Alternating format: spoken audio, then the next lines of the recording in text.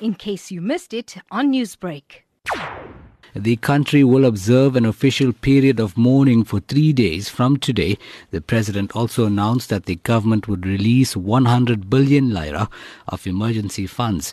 Rescue workers are on the ground continuing to search through rubble, and the death toll is expected to rise, which now stands at 78. This is a developing story, and we are using our contacts and resources in that region to bring you the latest updates as it happens from the ground. This is what eyewitness civilians experienced. We heard the first explosion and went to see what happened. I didn't have time. I didn't realize there would be a second explosion. The glass exploded in front of me.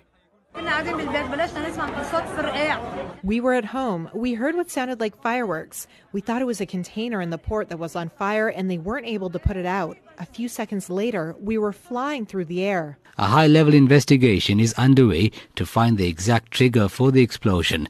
Lebanon's Supreme Defense Council said those responsible would face the maximum punishment possible. The ammonium nitrate had reportedly been unloaded from a ship impounded at the port in 2013 and then stored in a warehouse there.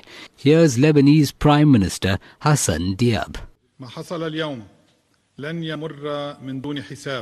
Those responsible will pay the price for what happened. This is a promise to the martyrs and to the wounded. This is a national commitment.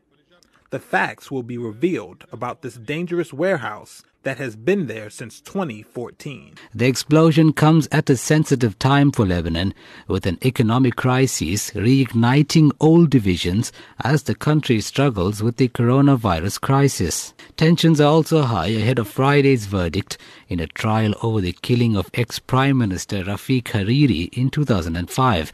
The explosion occurred just after 3 p.m. GMT time. An eyewitness journalist at the scene alerted us that dead bodies and severe damage was prevalent, enough to put the port of Beirut out of action. Here's the BBC's Sebastian Usher. Videos of the explosion in Beirut are spreading fast across social media, showing a massive cloud of smoke suddenly shooting up into the sky.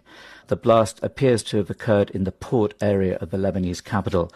Other videos posted online show windows shattered by the blast in buildings in the vicinity, with rooms and offices also battered. Local media showed people trapped beneath rubble. A witness described the explosion as deafening, and video footage showed wrecked cars and blast-damaged buildings. I'm Hoosen Ebrahim in Durban.